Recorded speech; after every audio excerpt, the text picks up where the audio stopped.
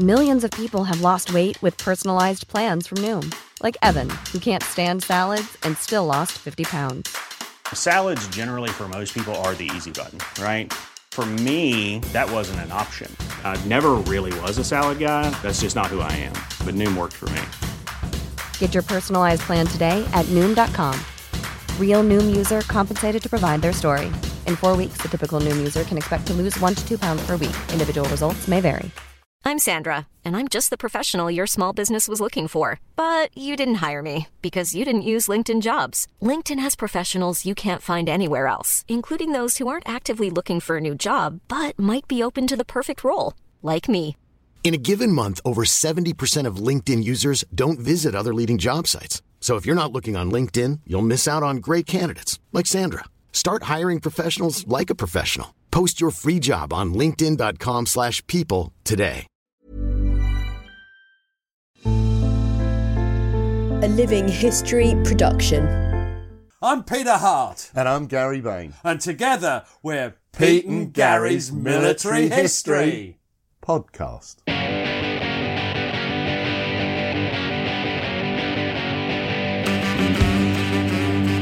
Hello, and welcome to the podcast. I'm at my house today with the lovely Peter Hart. I am lovely. You are, and you're also here. Don't forget to turn your phone off, Pete. I'll just attend to that minor task. What are we doing Not today? That anybody ever rings me. We're doing Oswald Boelcke, German master ace. Ooh. It's a long time since we've done Air War, isn't it? So It is, and we've done in the past, we've done Mannock, we've done a couple of episodes on Albert Bohr. Mick Mannock. Edward Mannock. Oh, Edward. And we've ddone Richthofen, of course. We have. Manfred von Richthofen, who was taught everything he knows by Oswald Boelcke, who we're doing today. Great hero of mine, a great chap. So sketch in the background for us a little bit, Gary. Well, he was born the son of a schoolmaster on the 19th Not of a preacher May. man. No.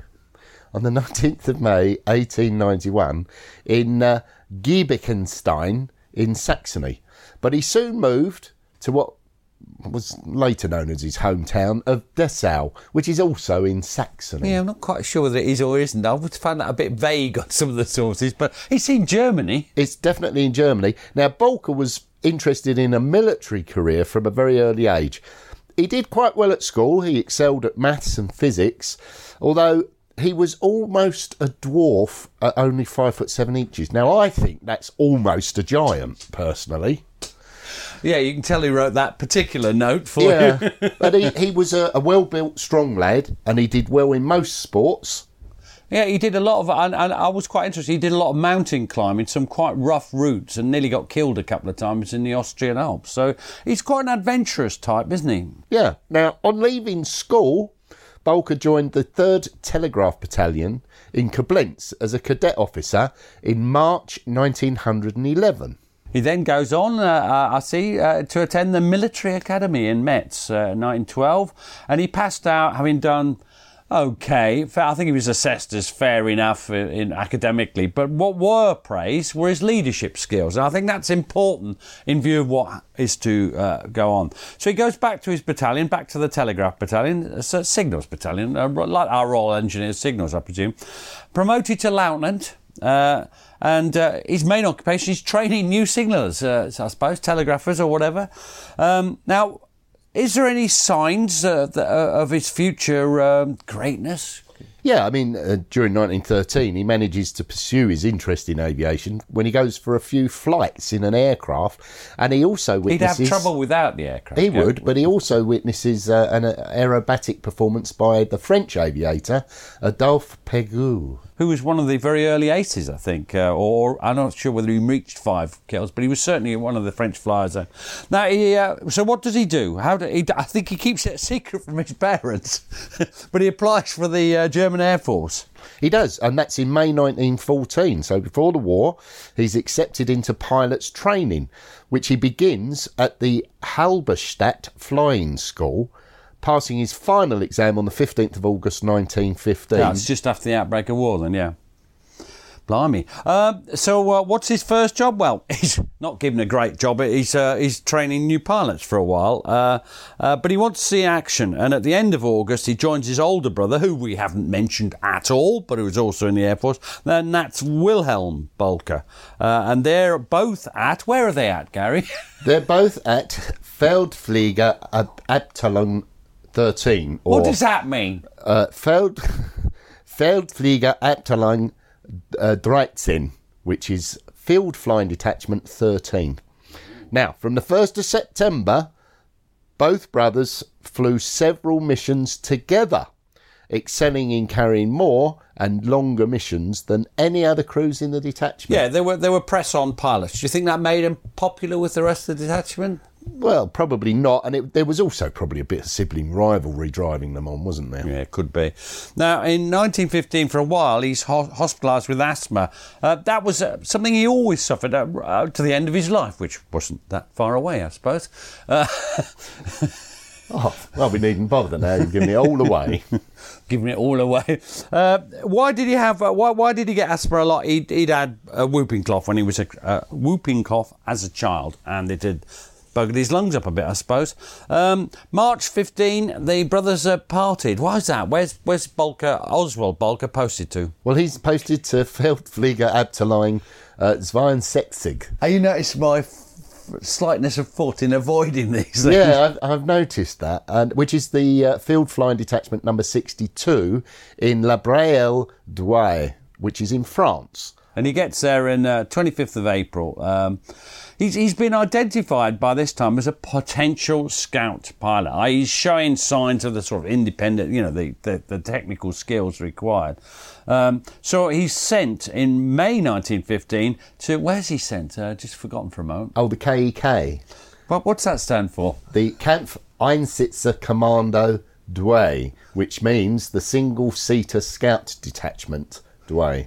Now, funnily enough, he scores his first victory, if you like, but he's actually flying a two-seater at the time, and this is the LVG C2, a two-seater aircraft, and he's accompanied by his observer, Lieutenant von Wulschich.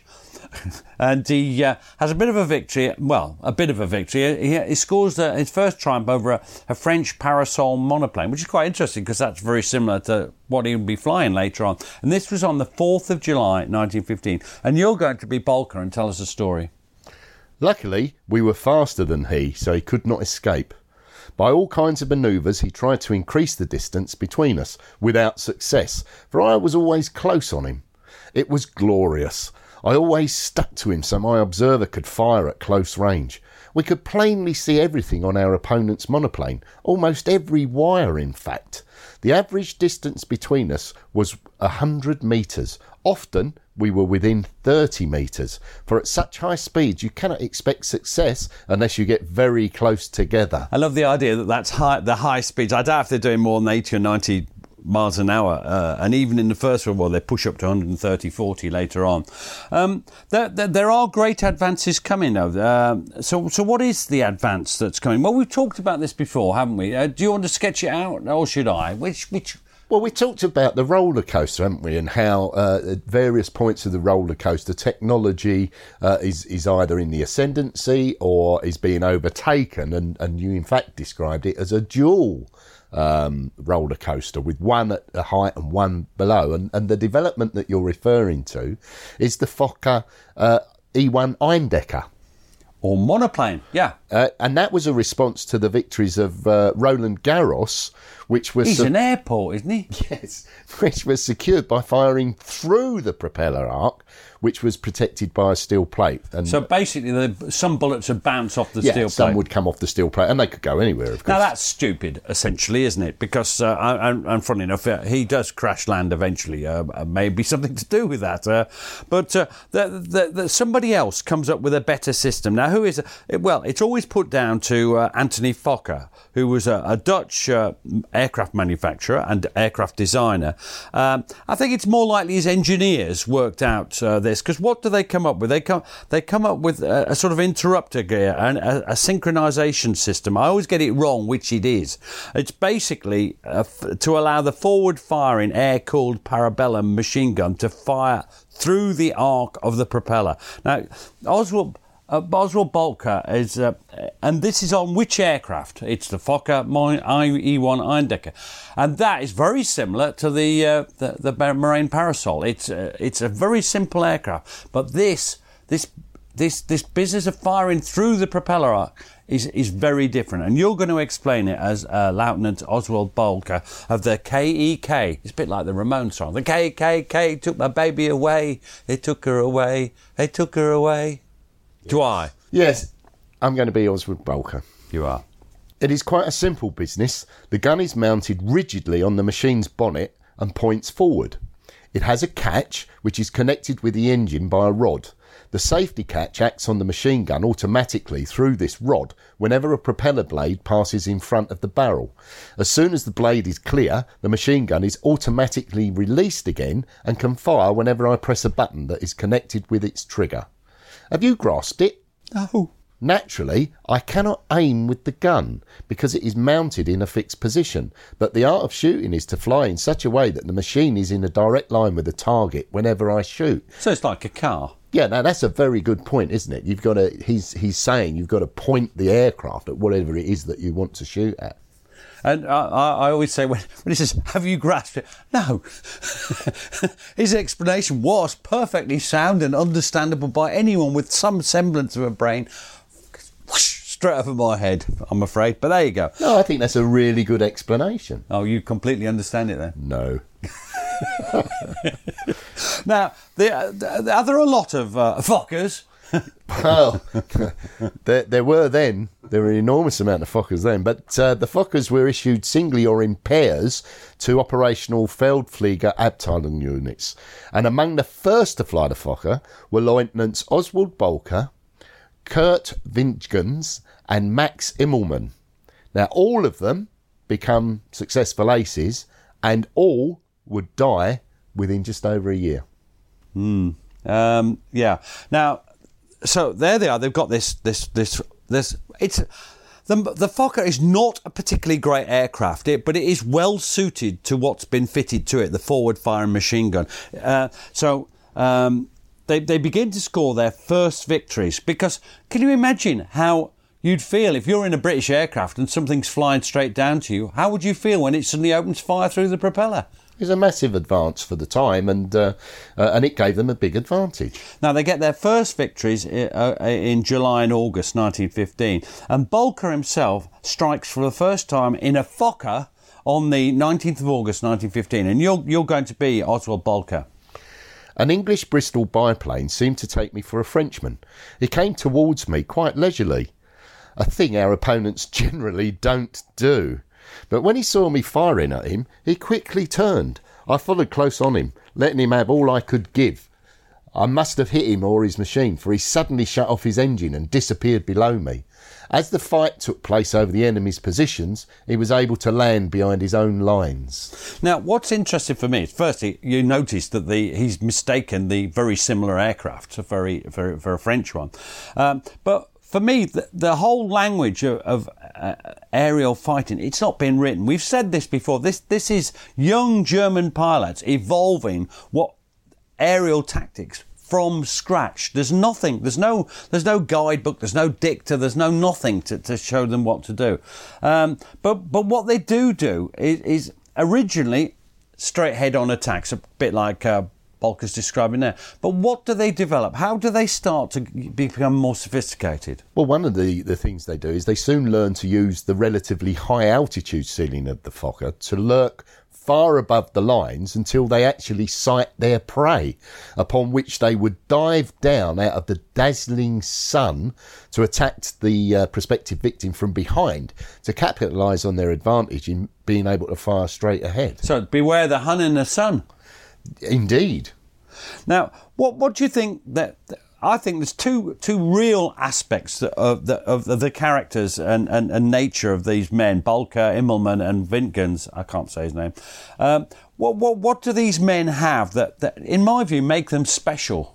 Well, not only do they have the courage and brains to exploit the superiority of the Fokker over the British aircraft then available on the Western Front, they're preparing to use it. You mentioned earlier Albert Ball, who we've described as a berserker and being unable to teach others. These were learning and passing that on as well.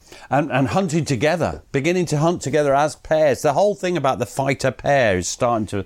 So what is the advantage of working together in the air, of, say, not just being a lone pilot, but being two of you or three of you? Well, not only does it maximise the deadly effect, but it actually helps to reduce the collective risk as far as possible. I mean, there's still risk, but you're trying to reduce that. And often, contrary to the earlier instructions... Oh, Germans would be worried about them crashing. Yeah, they fly over the Allied lines. Now... What are the results are?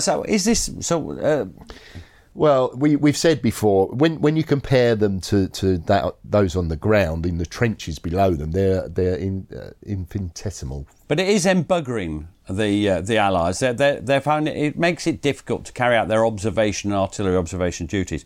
Now, so September 1950, this is typical of the Germans. They bring in new models of the Fokker Eindecker, and increased engine power. And two guns, a second gun mounted on the nose. I'm not sure how frequent that was used. How's Bulker doing? Well, he's doing quite well. On the 1st of November, after his 6th victory... 6th? Blimey, he's awarded the Royal House Order of Hohenzollern, which is the Royal House. And he's also awarded the Prussian Life-Saving Medal for rescuing a French boy who was drowning in a canal back in August 1915. Now, we threw that in because that just shows what kind of guy he is. I mean, he sees a French boy struggling in a canal. He dives in at considerable personal risk to himself to rescue the lad. And that was recognised by that life-saving. So he's coming across as a good bloke. Now, the Fokker scourge, as the months go on, why do I say it's exaggerated? What key statistics shows why it's exaggerated? Well, they'd shot down just some 28 aircraft, which doesn't sound a lot, does it? But nevertheless, the aces, as they called, were being... Now, ace is more than 5 victims, isn't it? Yeah, and I've always been surprised at that. I've mentioned it before with Lano Hawker, for example, how few a number it is. But the Germans, unlike the British, were lionising the aces, and their deeds were front page news in the newspapers, whereas the British were not publishing anything at all. No. Now, in January 1916, Bulker is awarded the prestigious Pour le Mérite. So that's it's not the same, but it's like a German VC. It's an extremely prestigious award, isn't it? As you said. Now, his abilities are recognised. 11th of March 1916, he's given command of 6 scout pilots. And what's this? Well, what's his new unit called? The new Fliegerabteilung Sivry, which is the Flying Detachment Sivry. You're just amazing, Gary. Yeah, this is seen as the precursor of the German fighter squadrons, or Jasters. Now, it's also at this time that Bulker, he's given the credit for that he creates the first early warning system. I'm not sure it's the first, but he certainly does establish a frontline observation post linked by telephone to the Sivry airfield, so that when there's victims up in the air, they can phone and ask them for them to be intercepted. And it is all part of showing Bulker as a thinking airman as well as his personal skills. How's he doing? Well, his successes continue to mount, and on the 12th of March 1916, he becomes the first ace to score 10 victories, rising to 12 just a week later. So the pace of kills is starting to... kills is a terrible term, but it's victims. It's rising, isn't it? It is, and on the 21st of May 1916, Bulker shoots down 2 enemy planes, and as a result, he's rewarded by promotion to Hauptmann. That's captain, isn't it? Yeah. essentially, right. Now, what is the by this time, March, April 1916, where is the Fokker standing in relation to other aircraft? Well, again, we're talking about the turn of the key, or the rising of the roller coaster, and by this time, the Fokker's actually obsolescent, as the French Nieuport 11 and the British DH-2 single-seater fighter and FE-2B pusher aircraft. Two-seater, but they're both pushers, aren't they? Why does that overcome the problem of shooting through a propeller? Because the propeller's behind you. Got it. Like a jet. And both these aircraft, they begin to get a grip over the battlefields. It's quite sad in a sense, because I quite like Max Immelmann as well. What happens to Max Immelmann? Well, on the 18th of June 1916, with a final score of 17 victories, Immelmann was shot down by an FE-2B. Now, Bolker, that leaves him the highest scoring ace, I would imagine. Alive, certainly. And he's a hero to the German public.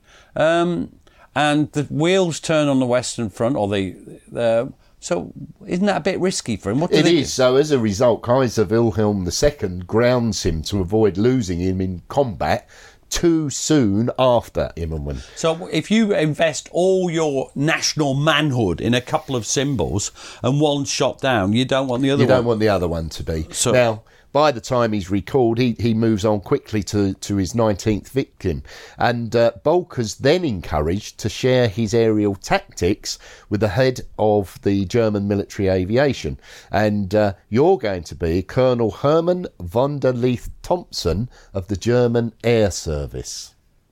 Bolker then spent several days with my staff in order to cooperate closely with our experts in establishing the basic principles of scout flying and making preparations for the further development of this new arm.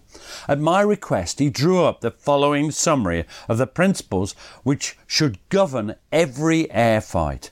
Briefly composed and simply expressed, they were also to serve as a source of success for the younger scouts.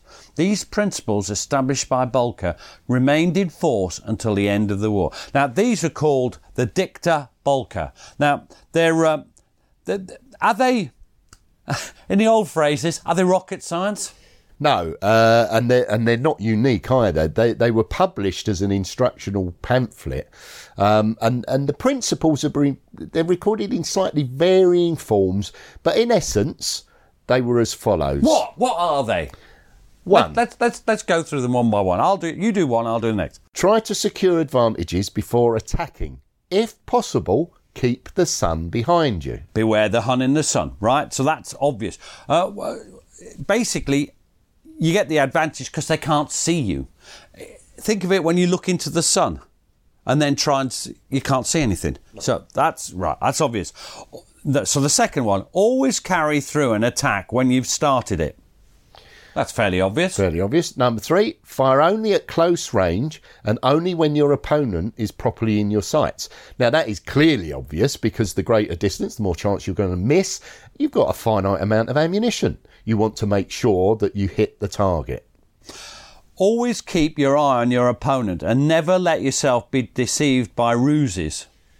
Yeah, pretty obvious. It's pretty obvious. You don't want to be sort of sucked into a trap, as it were.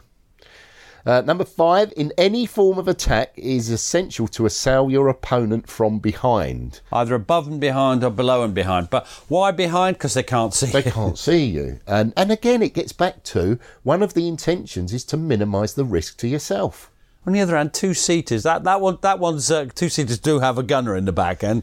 They do, but don't forget... So then you come from below, so they can't... Yeah. So that's an interesting one. Where are we now? What's next? If your opponent dives on you, do not try and evade his onslaught, but fly to meet it. I think that means that if you try and evade it, he'll just get on your tail. Yeah, so you're best taking it on head on. And then last-minute manoeuvre. What's next, Gary? Number 7, when over the enemy's lines, never forget your own line of retreat. I think that would be the first of my principles if I was to establish them. Yes. Yeah, I think we don't need to say anything about that one, do we? For the Staffel, attack on principle in groups of 4 or 6. When the fight breaks up into a series of single combats, take care that several do not go for one opponent. Now, this is one that I know I've drawn to your attention before, but why can't two people attack the same aeroplane from behind at the same time? Well, because they'll converge, and if you're firing the rounds, it's going to come to a fixed point. And actually, the other issue is, if you're all attacking one aircraft, what are the other aircraft doing? But the main reason? I don't know. You've forgotten, haven't you? You'll bump wingies. Oh, that's an obvious reason. Eventually, yes. And if you bump wingies, what'll happen? Well, you'll probably crash and burn. And why is that relevant to Bolka? Well, you'll find out.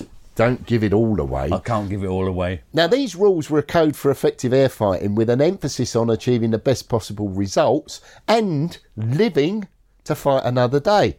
Now, Bit like Manak then? well, yeah, but I said earlier, even in 1916, they're not earth-shatteringly original. I should mention that Manak, of course, was operating in 17 and 18. What I mean is that these principles were established early by Bolka, but were very similar to those established by Manak later on. I want to make that clear. But I also want to make the point, again, that these are things that you can teach. Whereas, again, we've mentioned with Albert Ball that you couldn't teach what Albert Ball did because he was the only one that could do that. These you can teach to other pilots. So they're a distillation of one great pilot's experience in combat, which can then be used to teach others. I think that's spot on.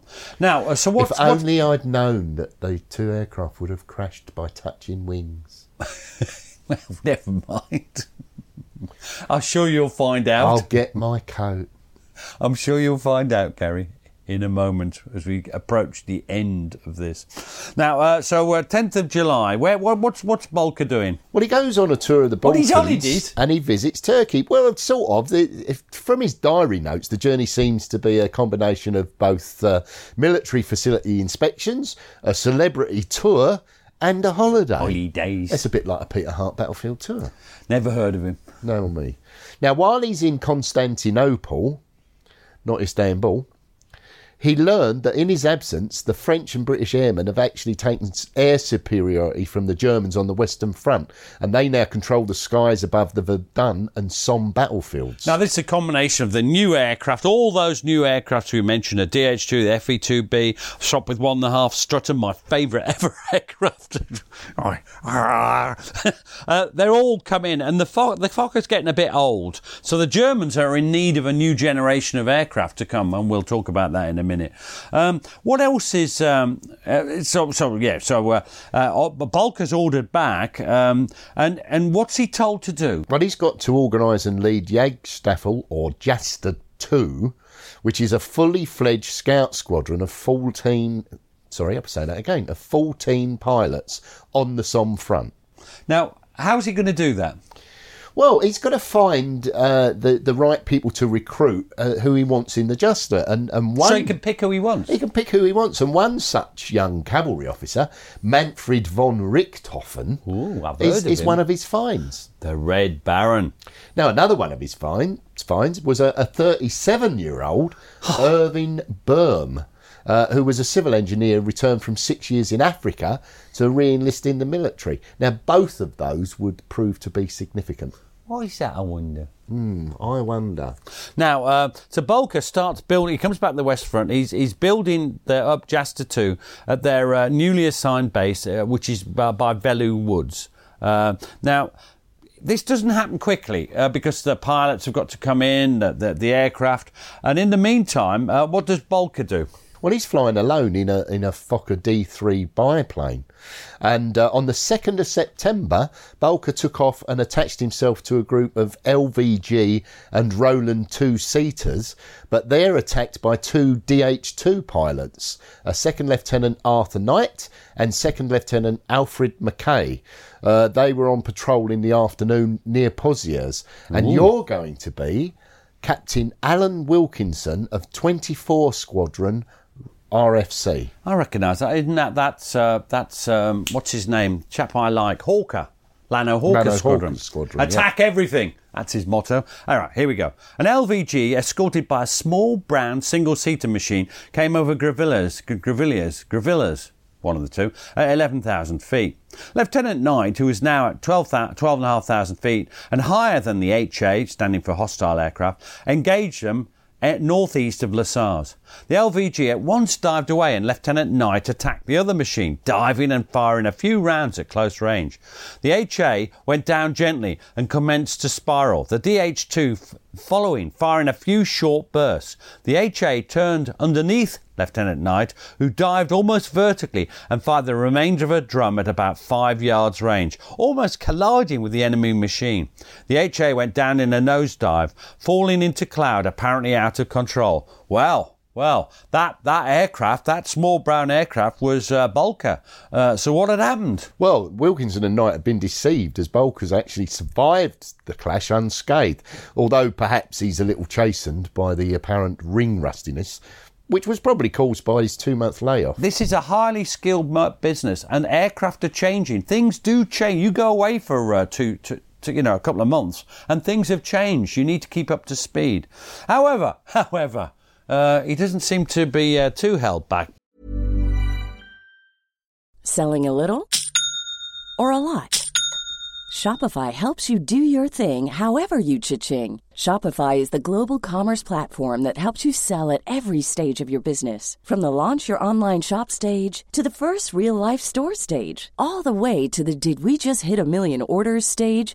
Shopify is there to help you grow. Shopify helps you turn browsers into buyers with the internet's best converting checkout. 36% better on average compared to other leading commerce platforms. Because businesses that grow, grow with Shopify. Get a $1 per month trial period at shopify.com/work. Shopify.com/work. Millions of people have lost weight with personalized plans from Noom. Like Evan, who can't stand salads and still lost 50 pounds. Salads generally for most people are the easy button, right?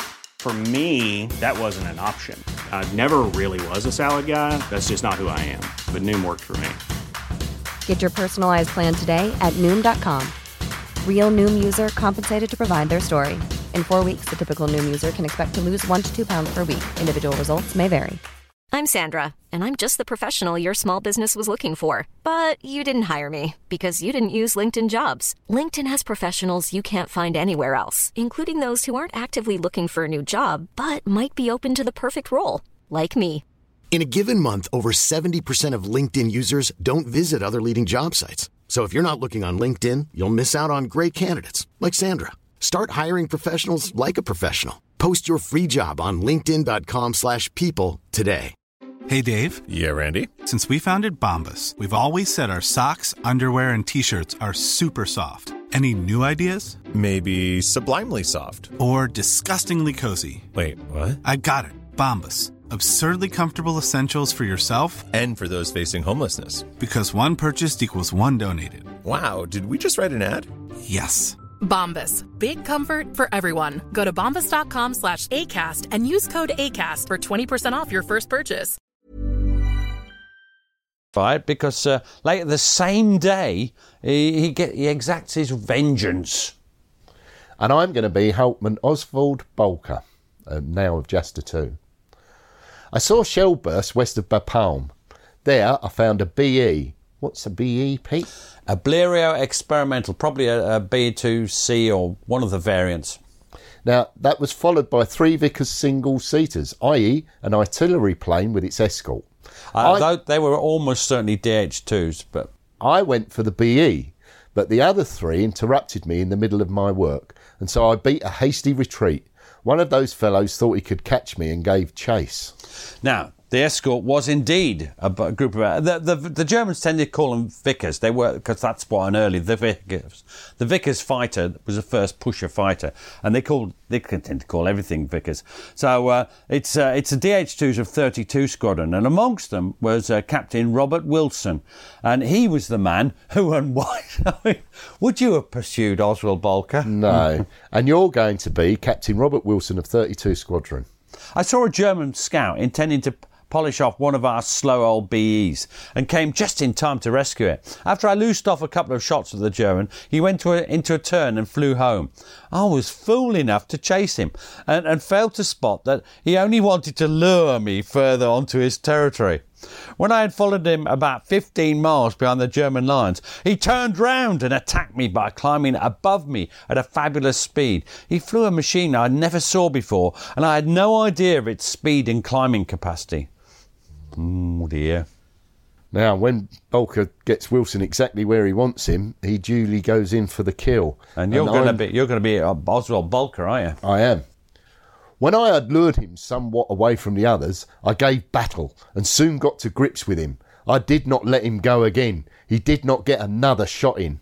When he went down, his machine was wobbling badly. Now, Wilson, he's got no chance, and his sole priority soon is survival. And this, I'm going to be Robert Wilson again. I hardly let off a couple of shots before my gun jammed, so that I could not fire a single round more. That explains what Bolker says, doesn't it? Under these circumstances, I did the only thing left to me and fled to get out of the way of a better machine and a superior pilot. I tried to shake him off by all sorts of tricks, but he followed all my movements magnificently and sat on my neck the whole time.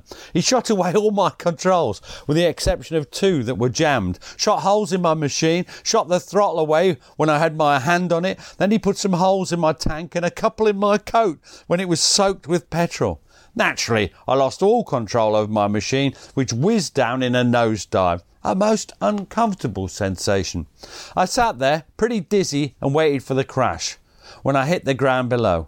But when about 50 foot up, I made a desperate tug at the stick and somehow obtained enough control at the last moment to dodge the crash and bring off some sort of a landing, which, however, set the machine and my coat on fire. I managed to jump out and pull my coat off without getting burnt. Blimey, how lucky was he? Yeah, and again, we've talked about luck. You know, at any point that could have ignited a fire while he was, being shot at in the air. Now, he's escaped with his life, and he's then courteously entertained by Bolker in the officers' mess, where he made a great impression on Wilson, both as a pilot and as a man. And again, we'll come back to that, because there is a small epitaph to that. Now, so the new pilots begin to join Jasta 2. So what's Bolker doing? He's a sensible, intelligent, great leader. What's he going to do? Well, he's carefully supervising their training. So there are extensive lectures on aircraft recognition and the strengths and flaws of enemy aircraft. So the various ones he might meet, like he's going through what to do. Yeah, these are followed by training flights where he drills them in his aerial tactics. Working in pairs? Yeah, they work as pairs, the leader and the wingman some 50 to 60 yards apart to allow a U-turn without colliding. He also practiced larger formation flying. So he holds back his pilots from active service. He wants them to go into action fully fledged, and but he himself continued to fly solo flights, and he did gain more victims. And you're going to take us through another example, Oswald Bolker. So take us through the story of another victory. I got to grips over flares. The fight did not last long, as these machines are almost defenceless against a skilled single-seater. I got onto the Vickers obliquely from behind.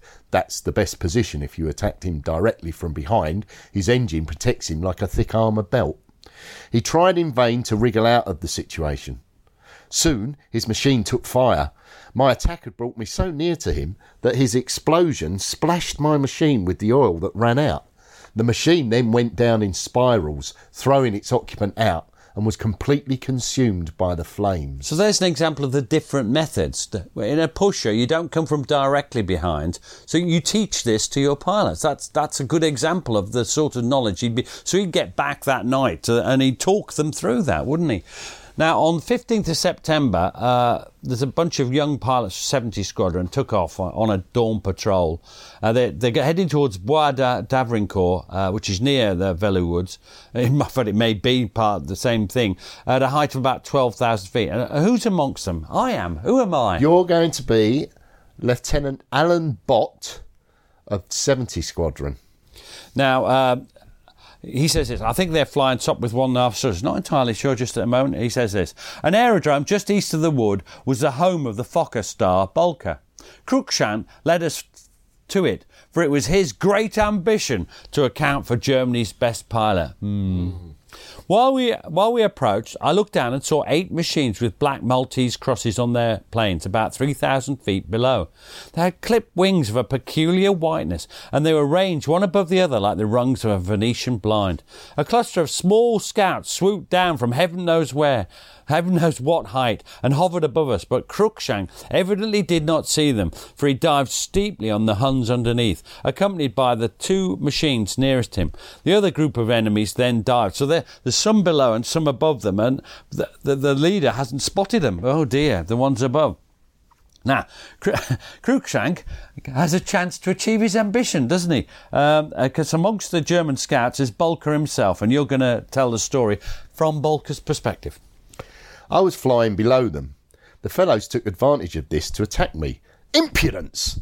I soon turned the tables on them and got one in my sights. I came nicely up to him and gave him about 50 rounds from close range, about 20 to 40 metres. Then, having had enough, he went down. After, Lieutenant von Richthofen had also given him a few superfluous rounds into a wood near Hersbecourt and crashed. Oh dear, oh dear. But I noticed a tone of criticism of Richthofen there. Who superfluous rounds. Desperate for his first victory, of course. Now, it's a bad day for 70 Squadron. They lose 4 aircraft. How does Captain Cruikshank do? Well, he's dead. And indeed, he perhaps is shot down by his intended quarry Bolker, who'd gained another 2 victims. Yeah, so there you go. Now, although these were new types of German scouts they were flying, the Fokker D2, the Halberstadt D2, they'd been arriving at the front throughout the summer of 1916, but they only had one fixed forward firing machine gun. But there's a new aircraft coming. What's that called? Well, the Albatros D1 is the first Scout to be armed with twin Spandau machine guns, firing through the propeller without a corresponding loss in aerial performance. Now, this is due to its careful streamlining and the awesome power of its 160 horsepower Mercedes engine, which took it up to speeds of nearly 110 miles per hour. Now, it's clearly better than any British Scout. It's better than the DH2, it's better than the FE2B, which later on becomes considered not even a Scout at all. It's better than a Sopwith 1.5 strutter. This is a world of difference, isn't it? And what does Bolker think of his new machine? Hitherto, I've generally flown Fokker biplanes, but today I shall take up one of the new Albatrosses. My pilots are all passionately keen and very competent, but I must first train them to steady teamwork. They are at present rather like young puppies in their zeal to achieve something. I always have a picture of a young putty slightly wetting itself with excitement whenever he says that. Anyway, 17th of September, untrained or not, the puppies leave their mark on the battlefield. See what I've done there? Yes. As Jasta 2 flew its first squadron mission, why do you think, and this is unfair on you because there's no method, why do you think that there was a desperation to get them into the air on the 17th there? What had just happened a couple of days before? Is this Arras? Battle of Flers-Courcelette. Oh, sorry. Yeah. It's close. Yeah, a year out, but no, 8 months out. But yeah, it's the tank battle, the use of the tanks. Never heard of it. We did a whole podcast on it. And the great thing about it is that this is the point. You wanted to leave their training a bit longer, but they haven't got the time, have they? They haven't got the time because this is everything in the kitchen sink. Everything's got to go. So what happens? Bolker shoots down his 27th victim, and his men shot down another 4 more. And amongst them, we've actually read during the Richthofen thing. Do you remember we read the account of how he shot him down, Morris and the other chap nearly ran into the back? Yes, we have. And you're going to be Hauptmann Oswald Bolker summing up the day. This morning, I ran into an enemy squadron with 2 of my pilots, Lieutenants Ryman and Richthofen. We cleaned them up thoroughly. Each of us got 1. I engaged the leader's machine, which I recognised by its streamers, and forced it down. My opponent landed at Equincourt and promptly set fire to his machine. The inmates were taken prisoner. One of them was slightly wounded. The pilot had to land because I shot his engine to pieces. It's a funny way to describe them, the inmates. Yeah, there's sometimes some of these translations are weird. The translation of Bolker's book was done in the 1930s by a chap, and sometimes it is weird. You're right. Well spotted. Now, the Albatros D1, these are FE2Bs they're facing. It totally outclasses it, doesn't it? What's the point? It gives it a margin of error? Yeah, it allows for the fledgling German pilots to prosper and take their kills almost at will. Now, Richthofen himself is on his way to becoming the greatest scourge of the RFC. And Bolker, he's delighted at the results of the day's work. And he says this: "The Staffel is making itself. We've got 5 English machines since yesterday evening. In view of these many numbers, Mother will be saying again that it is not right to number our victims in this unfeeling way. But we don't really do it. We do not number the victims who have fallen, but the machines we have brought down. That you can see from the fact that it only counts as one victory when 2 inmates are killed, but it still remains a number when both the inmates escape unhurt. We have nothing against the individual. We only fight to prevent him flying against us. So when we have eliminated an enemy force, we are pleased and book it as one up to us." Now, he doesn't stop his training, though. I mean, the DH2 and Newport can still be difficult and dangerous. They may be a bit outclassed, but they can still be dangerous if you don't know what you're doing. So what does Bolker say? "I have to give my pilots some training. That is not so simple because they are all inspired with such fiery zeal that it is often difficult to put the brake on them. They have certainly all learnt that the main thing is to get the enemy in your power and beat him down at once instead of arguing with him. But until I get it into their heads that everything depends on sticking together through thick and thin when the Staffel goes into battle, and that it does not matter who actually scores the victory as long as the Staffel wins it, well, I can talk myself silly, and sometimes I have to turn my heavy batteries onto them. I always give them some instruction before we take off and deal out severe criticism after every flight and especially after every fight. But they take it all very willingly." And this reminds me of both Mannach and Richthofen. Both of them were great teachers. They go through before what they wanted and afterwards whether they did it. And actually they get rid of people who wouldn't cooperate in there. Now, Bolker they're almost practical lessons, these flights, aren't they? And they could be deadly affairs. And you've got another quote. This is on the 19th of September, just a couple of days later. He and Jester 2 disrupt a reconnaissance mission by some FE2Bs, which are escorted by some of the Moraine parasols of 60 Squadron. Now, these are totally outclassed, and the results are, well, you can guess what's going to happen. And you're going to be Oswald Bolker. 6 of us rattled into a squadron consisting of 8 or 10 FEs and several Morans. The fat lattice towers down below and the Morans above as a cover. I engaged one of the latter and pranced about the air with him. He escaped me for a moment, but I got to grips with him west of Bapaume. One of my guns jammed, but the other shot all the better. I shot up that monoplane from close range until he broke up in flames and fell into the wood near Grevillers in fragments. And that Moraine was flown by... This is where you look at that book by our friend Trevor Henshaw, The Sky There Battlefield version 2, still available from Trevor. And if you look in that, you'll find it was Captain Hugh Tower who was killed, burnt to death in the crash. Or killed in the crash, we don't know which, do we? 27th of September... it's all going on. It's going on constantly. Bolker led an attack on 6 Martinsides of 27 Squadron over Bapaume. And again, you're Oswald Bolker. I gave the signal to attack and the fun started. It was a mighty scrap. I got to grips with one and blasted him properly, but came up too close and had to pass out below him. Then I went into a turn, in the course of which I saw the Englishman go down and fall like a sack somewhere near Hervillers. I engaged another immediately. There were plenty of them. He tried to get away from me, but it did not avail him. I hung on close behind all the time, yet I was surprised at this opponent's tenacity. I thought I really must have settled him some time before, but he kept on flying round and round in the same sort of circles. At last I could stand it no longer. I said to myself that the man must be dead and the controls are jammed so as to keep the machine in a normal position. So I flew quite close up to him. Then I saw the man sprawling over in the cockpit, dead. I left the machine to its fate. Now, that's exactly what it was. Second Lieutenant Stephen Dendrino, poor sod, and actually just lapsed into unconsciousness, and he died shortly after crashing behind the German lines. He was still alive. Poor sod. Now, as we move into October,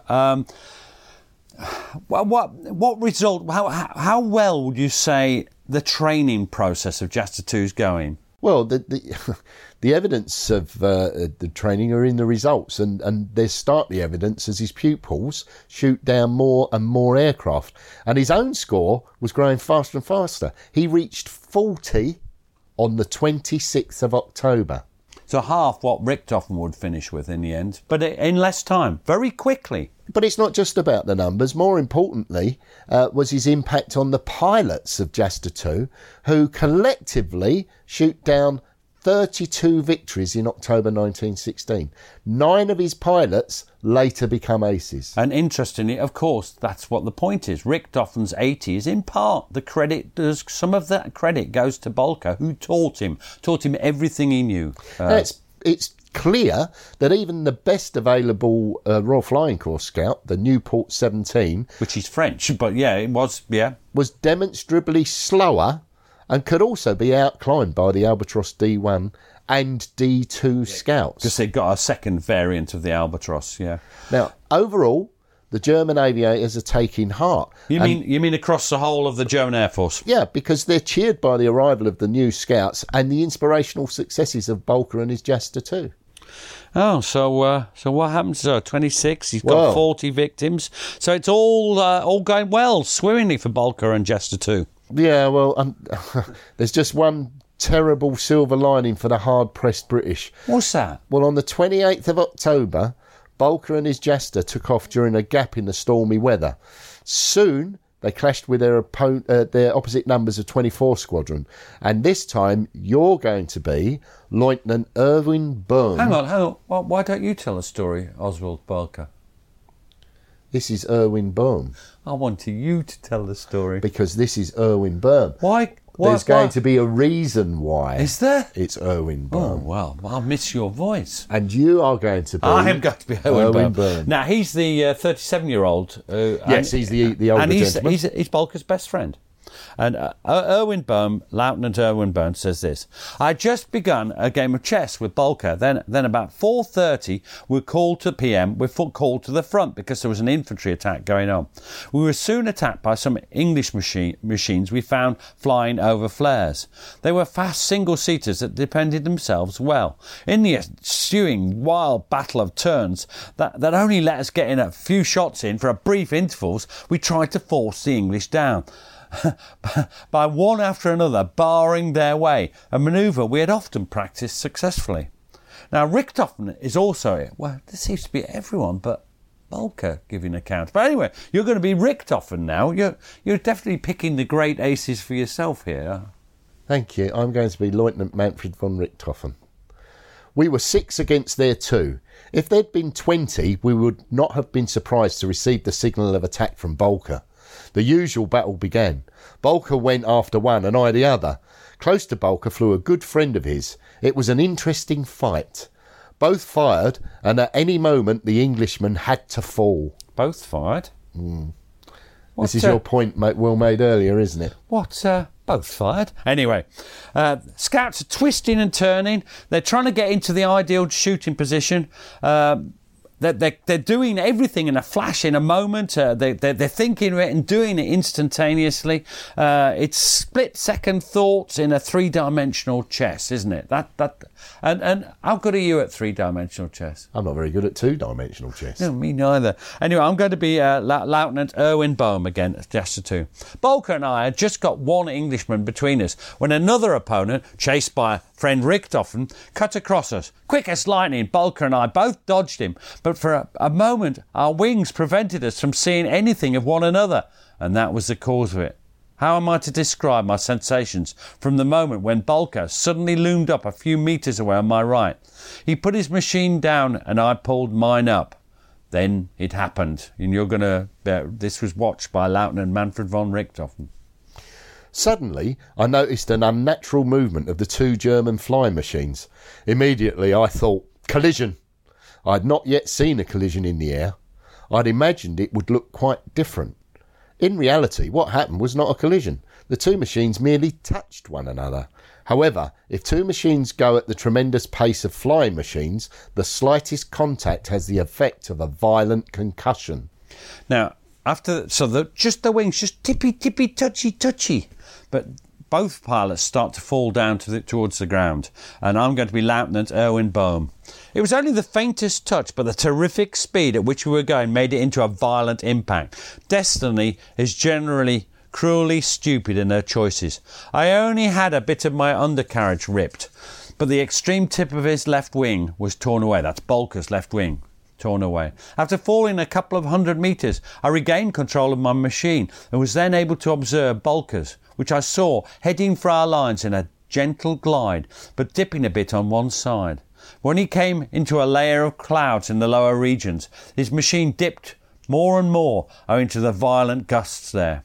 Now, they're watching. Can you imagine the scene? Richthofen, the other pilots, Richthofen, Boehm, watching this great man. They're his protégés. They're just watching. And they must have been praying that his Albatross would hold together. Just a few more moments until Bolker could make some sort of emergency landing. Oh, perhaps it's all still going to be all right. Is he going to make it? Is he going to make it? Is he going to make it? You tell us, Lieutenant Richthofen.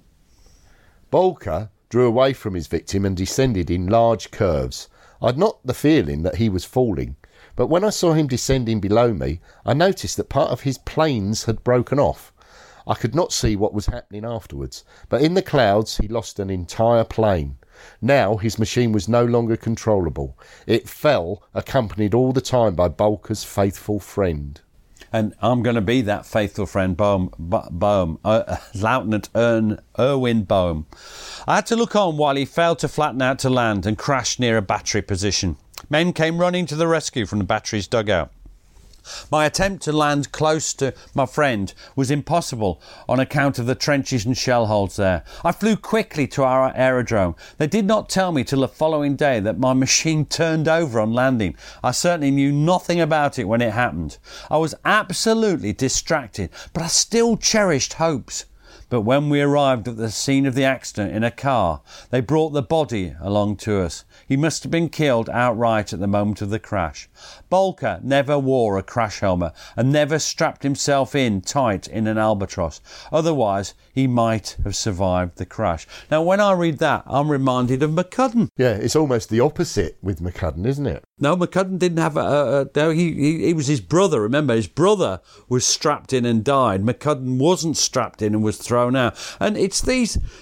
It seems he hit a tree or something. You can't do right for doing wrong, can you, in an aeroplane when it crashes? How do you think the Jester 2... Well, obviously, Boehm's heartbroken. How do you think Jester 2 react to the news? Well, they're stunned. Bolker had been their mentor. Although a stern taskmaster, he was a true hero figure to his men. You mentioned Boehm. He, of course, felt a particular anguish, although it's clear the accident was unavoidable in the chaotic circumstances of the dogfight. I think it was. It's just an accident, and he didn't get a lot of clatter for it. Now, a memorial service was held at Cambrai Cathedral on the 31st of October. And it's interesting that... I find it interesting that Bolker was seen as a chivalrous... I'm not sure how chivalrous he really was, but he was seen as a fair and honourable opponent and admired by the British, who so many had killed. How do we know that he was admired? Well, because a floral tribute was sent by the British RFC pilots languishing in the Osnabrück POW camp, which included Captain Robert Wilson, who'd been Bolker's 20th victim. Its ribbon was addressed to the opponent we admired and esteemed so highly. And then again, from those who weren't captured, Lieutenant Thomas Green of 3 Squadron risked his life, if you think about it, to drop a wreath over the German lines. And that read, "To the memory of Captain Bolker, our brave and chivalrous opponent." So where was he eventually buried? Well, he's buried in his hometown of Dessau. I think he's an important Great War ace because he perhaps Immelman might have codified it, but Bolker always seems to have been more thoughtful, and he does. The Bolker Dicta it's at the root of aerial fighting, isn't it? It is aerial tactics. It sort of remained that way until fighters developed into the ridiculous machines they are today. All the way through to the Korean War, I think his dicta had a relevance and a value. He's the man who taught Richthofen. He was never defeated in the air, if you like, although if you run into your friend's aeroplane, in one sense you are. What do you think of him? You admire, what do you think of him? Well, I certainly think he was a great leader of men, and he took great pains to make sure that he was passing on what he was learning. You make the point quite well early on in today's podcast. Not only are they learning, the tactics of the scout, they're actually learning how to fly some of these aircraft. They try things that have never been done before, and then he passes that on. You could argue that Richthofen followed that dicta until he decided not to. Well, he's killed breaking almost every single rule. Breaking the rules, exactly. What about his retreat from? What about making sure your retreat home's covered? That kind of thing. Well, absolutely. What about splitting up? What about all Richthofen breaks about 6 of the 10 dicta. And pays the price. Now, where can we find out more about Oswald Bolker? Well, there's 2 sources that I use. My favourite source is the original book by Johann Werner, and that's called Immelman, Knight of Germany, Oswald Bolker, German Ace. I recommend that. A lot of it is made up of letters translated from Bolker himself. He wrote regularly to his parents, and I think that's the best way of finding out about Bolker. But there is another book, and that's called Oswald Bolker, Germany's First Fighter Ace by R.G. Head. He must be very, very posh because he's got only initials. That I find less good and a little bit more rambling, but it is still of interest, and that's available very cheaply from various sources. I think you can get a copy of that for a couple of quid. So I recommend both those, and I know you're looking forward to reading them because I've got a spare copy of one of them. Don't you use your initials? No. Oh. Yes. On that high note, cheers, Pete. 15th of September. I'll remember that date. Cheers.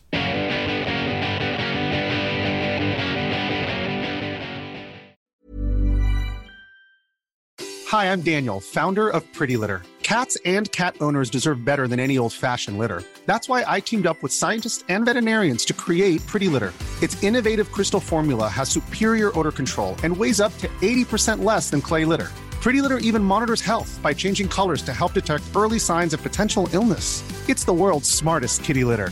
Go to prettylitter.com and use code ACAST for 20% off your first order and a free cat toy. Terms and conditions apply. See site for details. Even when we're on a budget, we still deserve nice things. Quince is a place to scoop up stunning high-end goods for 50 to 80% less than similar brands. They have buttery soft cashmere sweaters starting at $50, luxurious Italian leather bags, and so much more. Plus, Quince only works with factories that use safe, ethical, and responsible manufacturing. Get the high-end goods you'll love without the high price tag with Quince. Go to quince.com/style for free shipping and 365-day returns. Thanks for listening. Follow us on Twitter and Facebook to learn more about each episode.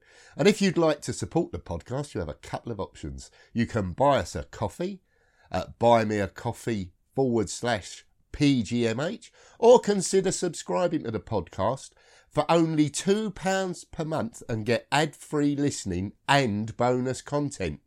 You can find links for both on our Facebook and Twitter accounts. Sounds great, doesn't it?